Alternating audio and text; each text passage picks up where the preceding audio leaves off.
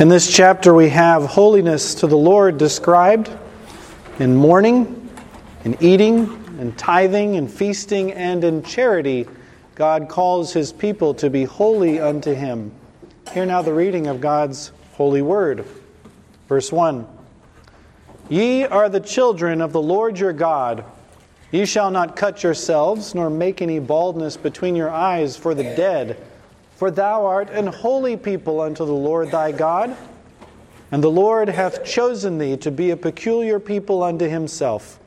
Above all the nations that are upon the earth, thou shalt not eat any abominable thing.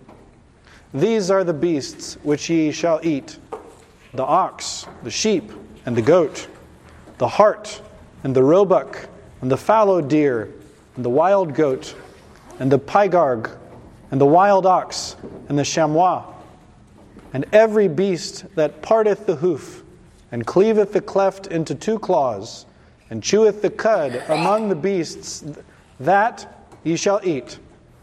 Nevertheless, these ye shall not eat of them that chew the cud, or of them that divide the cloven hoof, as the camel, and the hare, and the coney.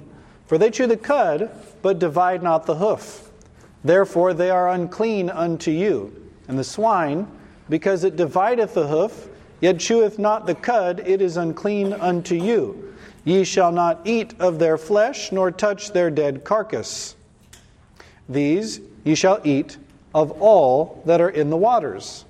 All that have fins and scales shall ye eat. And whatsoever hath not fins and scales ye may not eat. It is unclean unto you.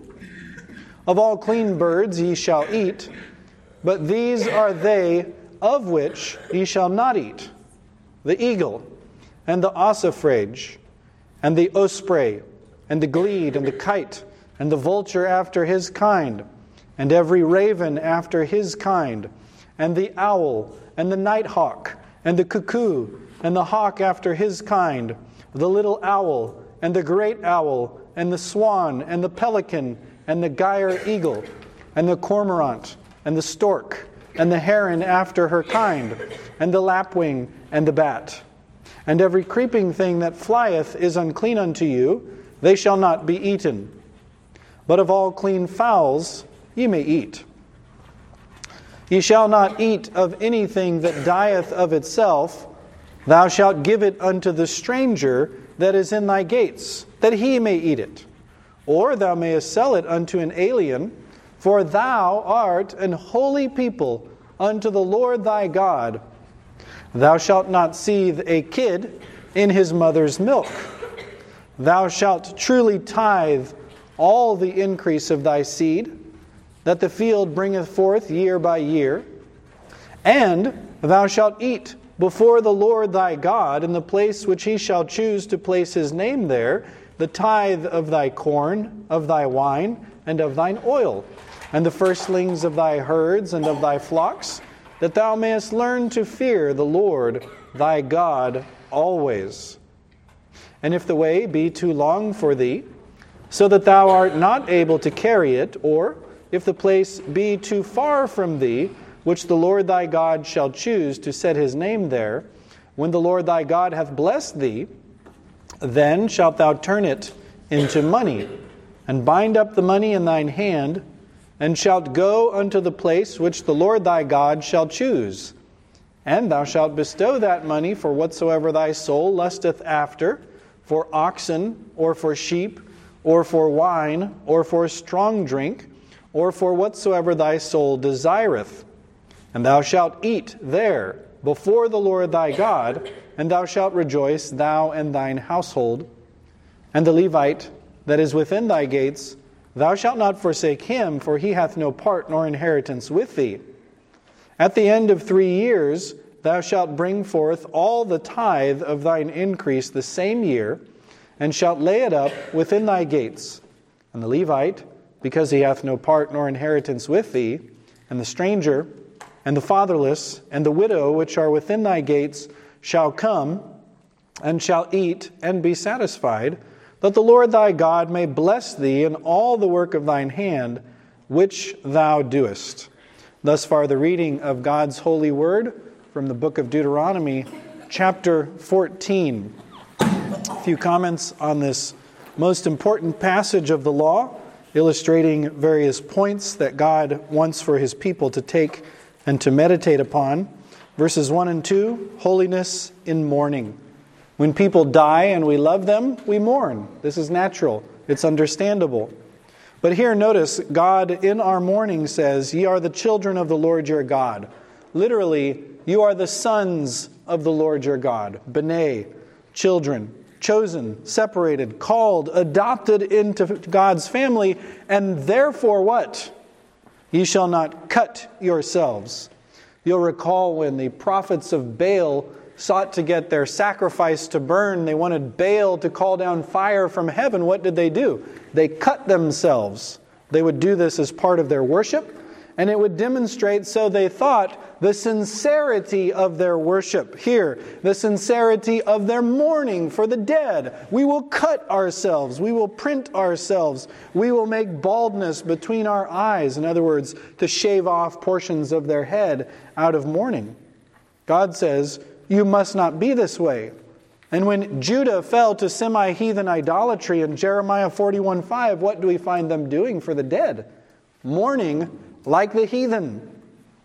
God says, no baldness between your eyes, no cuts upon your flesh. Now the heathen, you'll recall, they offered up their children in sacrifice to their gods. Weren't they sincere? Oh, they were willing to give their beloved children into the fire for their gods. Why aren't you that sincere? God says, no, I don't want your sincerity. I don't want you to behave like these heathens who do these evil deeds, who disfigure their bodies or their hair in order to demonstrate that they are sincere.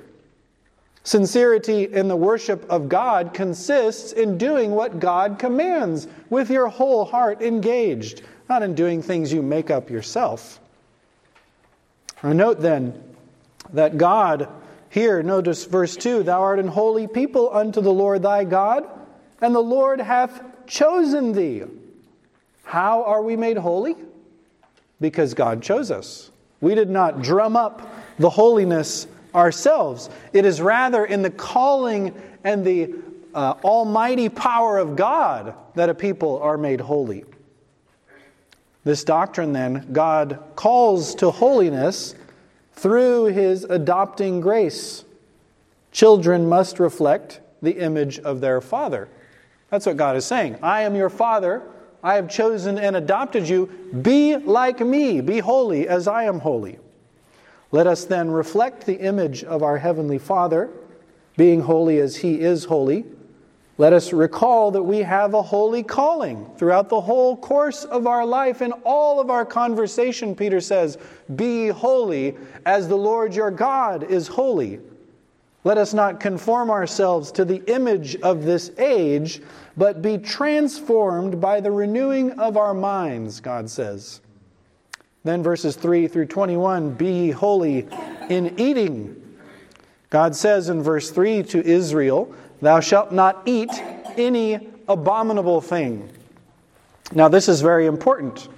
God forbids it, therefore it's an abominable thing. That's what He's saying. These things are not abominable in themselves. But when God says, don't eat this, what should our affections do in response to the commandment of God? We should abominate it. We should hate it. It should sicken us, cause rage and hatred against it. Forbidden by me, therefore it should be abominable to you. Let us then love what God loves. Let us hate what He hates. That's what God is illustrating for Israel. Teaching them in stick figures and the rudiments of the world. Love what I love, hate what I hate. Let these things be abominable unto you. Now, a few notes on some of the more obscure words here. Verse 5 refers to a pygarg. This is a type of antelope, possibly even a unicorn, as the Geneva Bible translates it. Verse 5 refers to the chamois, or the wild sheep or goat. Noah Webster in his dictionary says that this animal produces a soft leather called a chamois. You've heard of that, perhaps working with cars. You chamois after you want to get a nice soft shine on a car. They would use a chamois to do that. Chamois is where we get that from. Notice then the general rules he gave to Israel in verse 6. They part the hoof, cleave the cleft into 2 claws, and chew the cud. Well, why is that? Because God said so.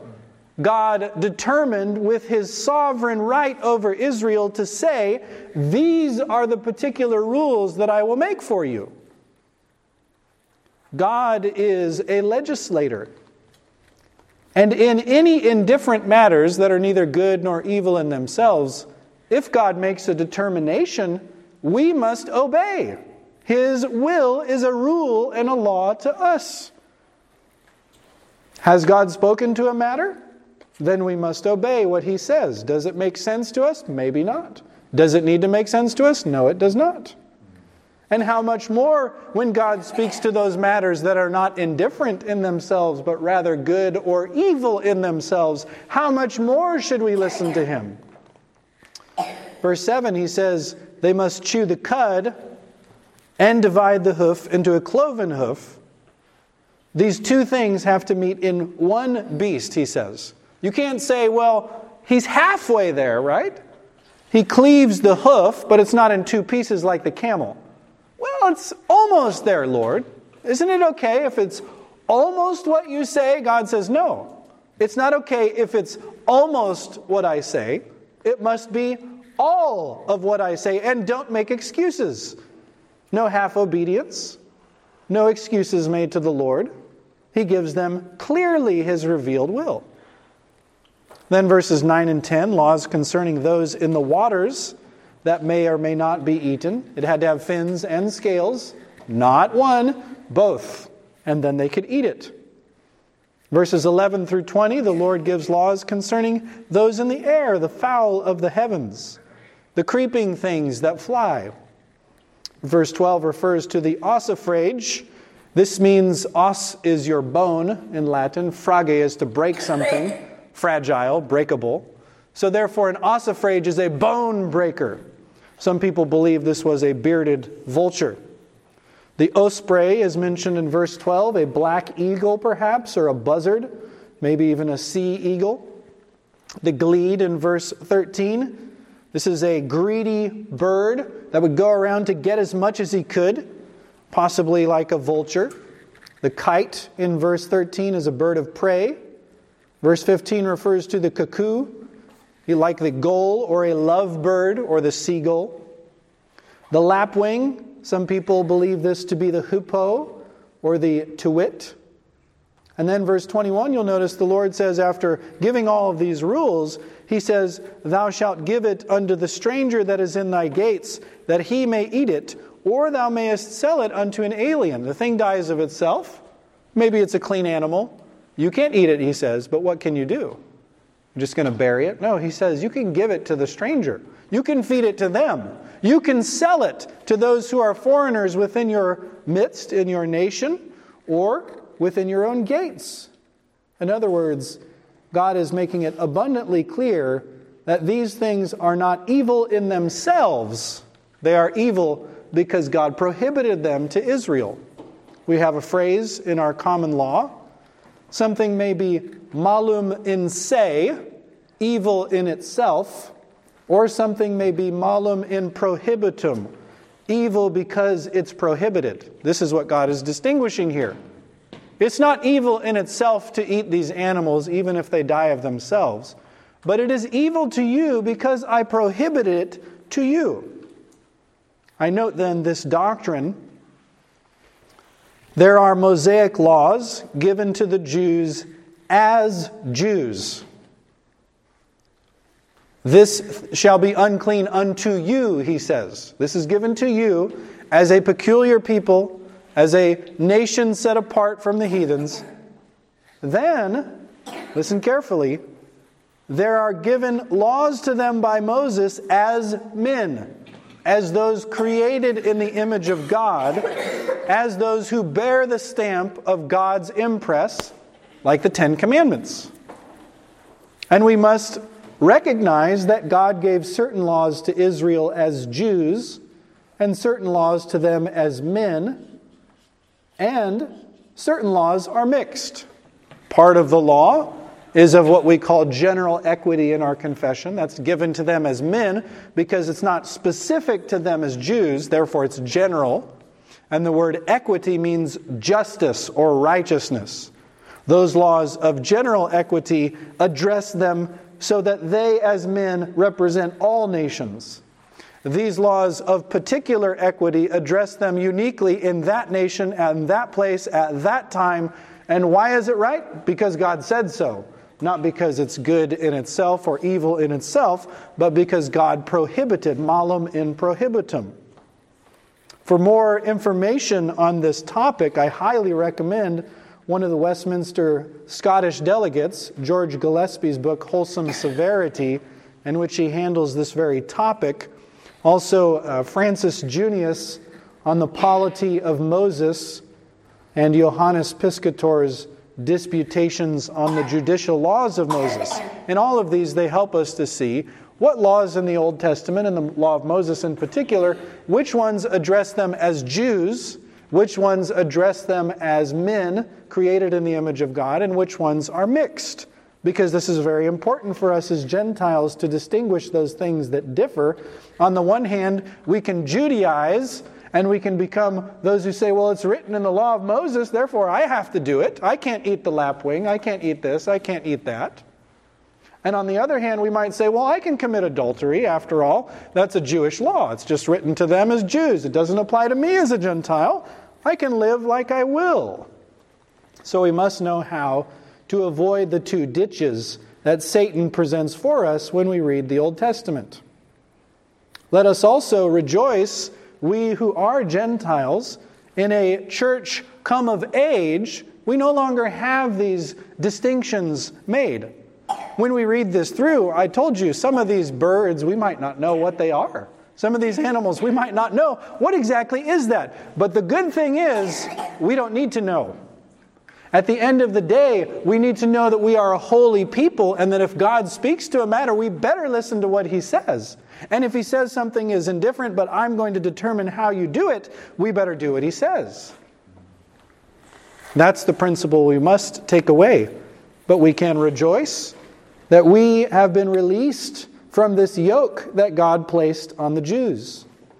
We have been given the substance to which all of these merely Jewish laws point toward. We live in a simple age with a simple form of worship, with laws that are plain and clear and easily understood, but do not concern the minutiae of bats and birds and gazelles. Verse 21, the Lord says, "Thou shalt not seethe a kid in his mother's milk." Now we've looked at this law before, Exodus 23:19, Exodus 34:26. Both are in the context of the provision of the first fruits. So you have your firstborn of a goat. You also have your first fruits of your field. That's the context in those two passages. Here, the question concerns us, does it mean that you can't take and put a pot of milk and dip the kid in it? That would be very difficult. In its own mother's milk, you'd have to save up a lot of milk. Or does it mean while that particular kid is feeding milk from its mother? Is that what it's talking about? So young and tender, you take it from its mother and then you seethe it in the fire and eat it for yourself? That seems to be the overall context of the passages in Exodus 23 and Exodus 34. But in any case, God again is making the point that He is holy, and therefore when He commands something, you must do it, and when He prohibits something, you must not do it, even if it doesn't make sense to you. Then verses 22 through 29, be holy in tithing, feasting, and charity. Notice verse 23. The Lord says, "And thou shalt eat before the Lord thy God in the place which He shall choose to place His name there." And then He refers to this tithe. Now you'll recall from the book of Leviticus all the tithes that God gave. Who received the tithe? Did they keep it to themselves? Did they keep it at home? No, they would give it to the Levite, wouldn't they? And then the Levite would turn around and take a tithe of his tithes, and he would give it to the priests, the sons of Aaron, in the holy place. So this is not that tithe, in other words. This is an additional tithe, which I believe is also described in verse 28 as every 3 years. God says, I require my tithe that you give to my ministers who do my bidding, the Levites, and then you will take this tithe, this extra tithe, about 3 1/3% per year, you might say, because it's 10% every third year. And I want you to do something with this tithe. He says, I want you to come where you worship me, and I want you to enjoy it. I want you to rejoice in the gifts that I have given you. This is not the natural tithe that Abraham observed when he gave a tithe to Melchizedek. Written and imprinted upon the conscience of all men, Jacob gives a tithe of everything. He makes a vow that when he returns to Bethel, he'll give a tithe to the Lord. It's not that tithe. No, this is something different, something unique, something given to them for their particular circumstances. God was going to teach them a lesson. And what is that lesson? Well, everything belongs to God, therefore you better not enjoy it when you have it. Is that what God says? No. Everything belongs to me, God says, and so I want you to come into my presence and to enjoy those good things that I've given you, that thou mayest learn to fear the Lord thy God always. People who do not rejoice in the good things of this life do not fear God. Those who are ascetics, such as the monks used to be, or even some Christians are, I'll eat this because I have to, but I don't want to enjoy it. If I enjoy it, I'm sinning. And so I shouldn't enjoy my food. I shouldn't rejoice in it. Don't touch, don't taste, don't handle. You remember that from the book of Colossians? Touch not, taste not, handle not. All things which perish with the eating. What does Paul say? We're to give thanks in all the good things God has given us. We're to rejoice in His gifts, and this is what Moses says as well. This is part of fearing God, rejoicing in His goodness to you. God prospers us, and our response is to be respect, to fear Him, to rejoice in His goodness. Notice he says, verse 26, thou shalt bestow that money for whatsoever thy soul lusteth after? The monk said, I have to deny myself. I can't eat any food. You know what they would eat? Salt, water, bread, because they were so holy, weren't they? No, they were demonic. They were possessed by demons who said, you shouldn't enjoy the gifts of God. God says, your soul is going to ask you for things. That's literally what it means. It's going to say, I want you to feed me with that food. And what are you supposed to say? I am so holy. I will not do such things. No flesh shall cross my lips. That's what the monk said. It's heathenism. It's godless. It's satanic. God encourages moderation, of course. He does not say get drunken with your wine, get drunken with your food. No. But God says rejoice in it. Appreciate the good that I have given to you and learn to fear me. He says rejoice. Not just, I guess I'll kind of enjoy it. No. Rejoice in this gift of God. Thou, he says, and thine household. Teach your kids to rejoice in the gifts of God.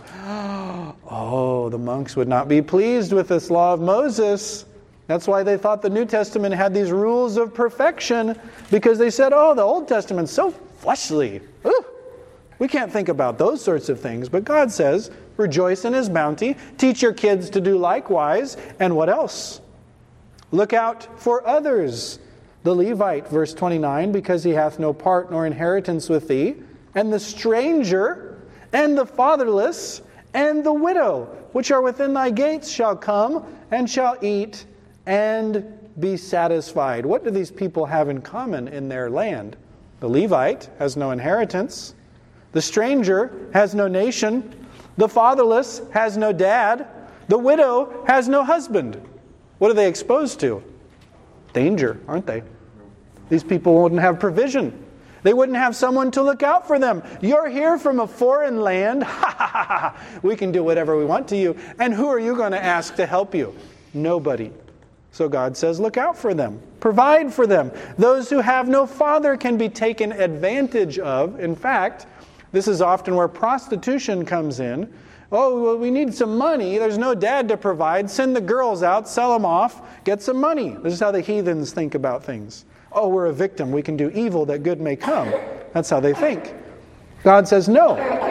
You whole nation of Israel, when you have your third year tithe, when you lay up this extra that I give to you to rejoice in, don't forget those who are in need. Remember them. And God says He will bless you.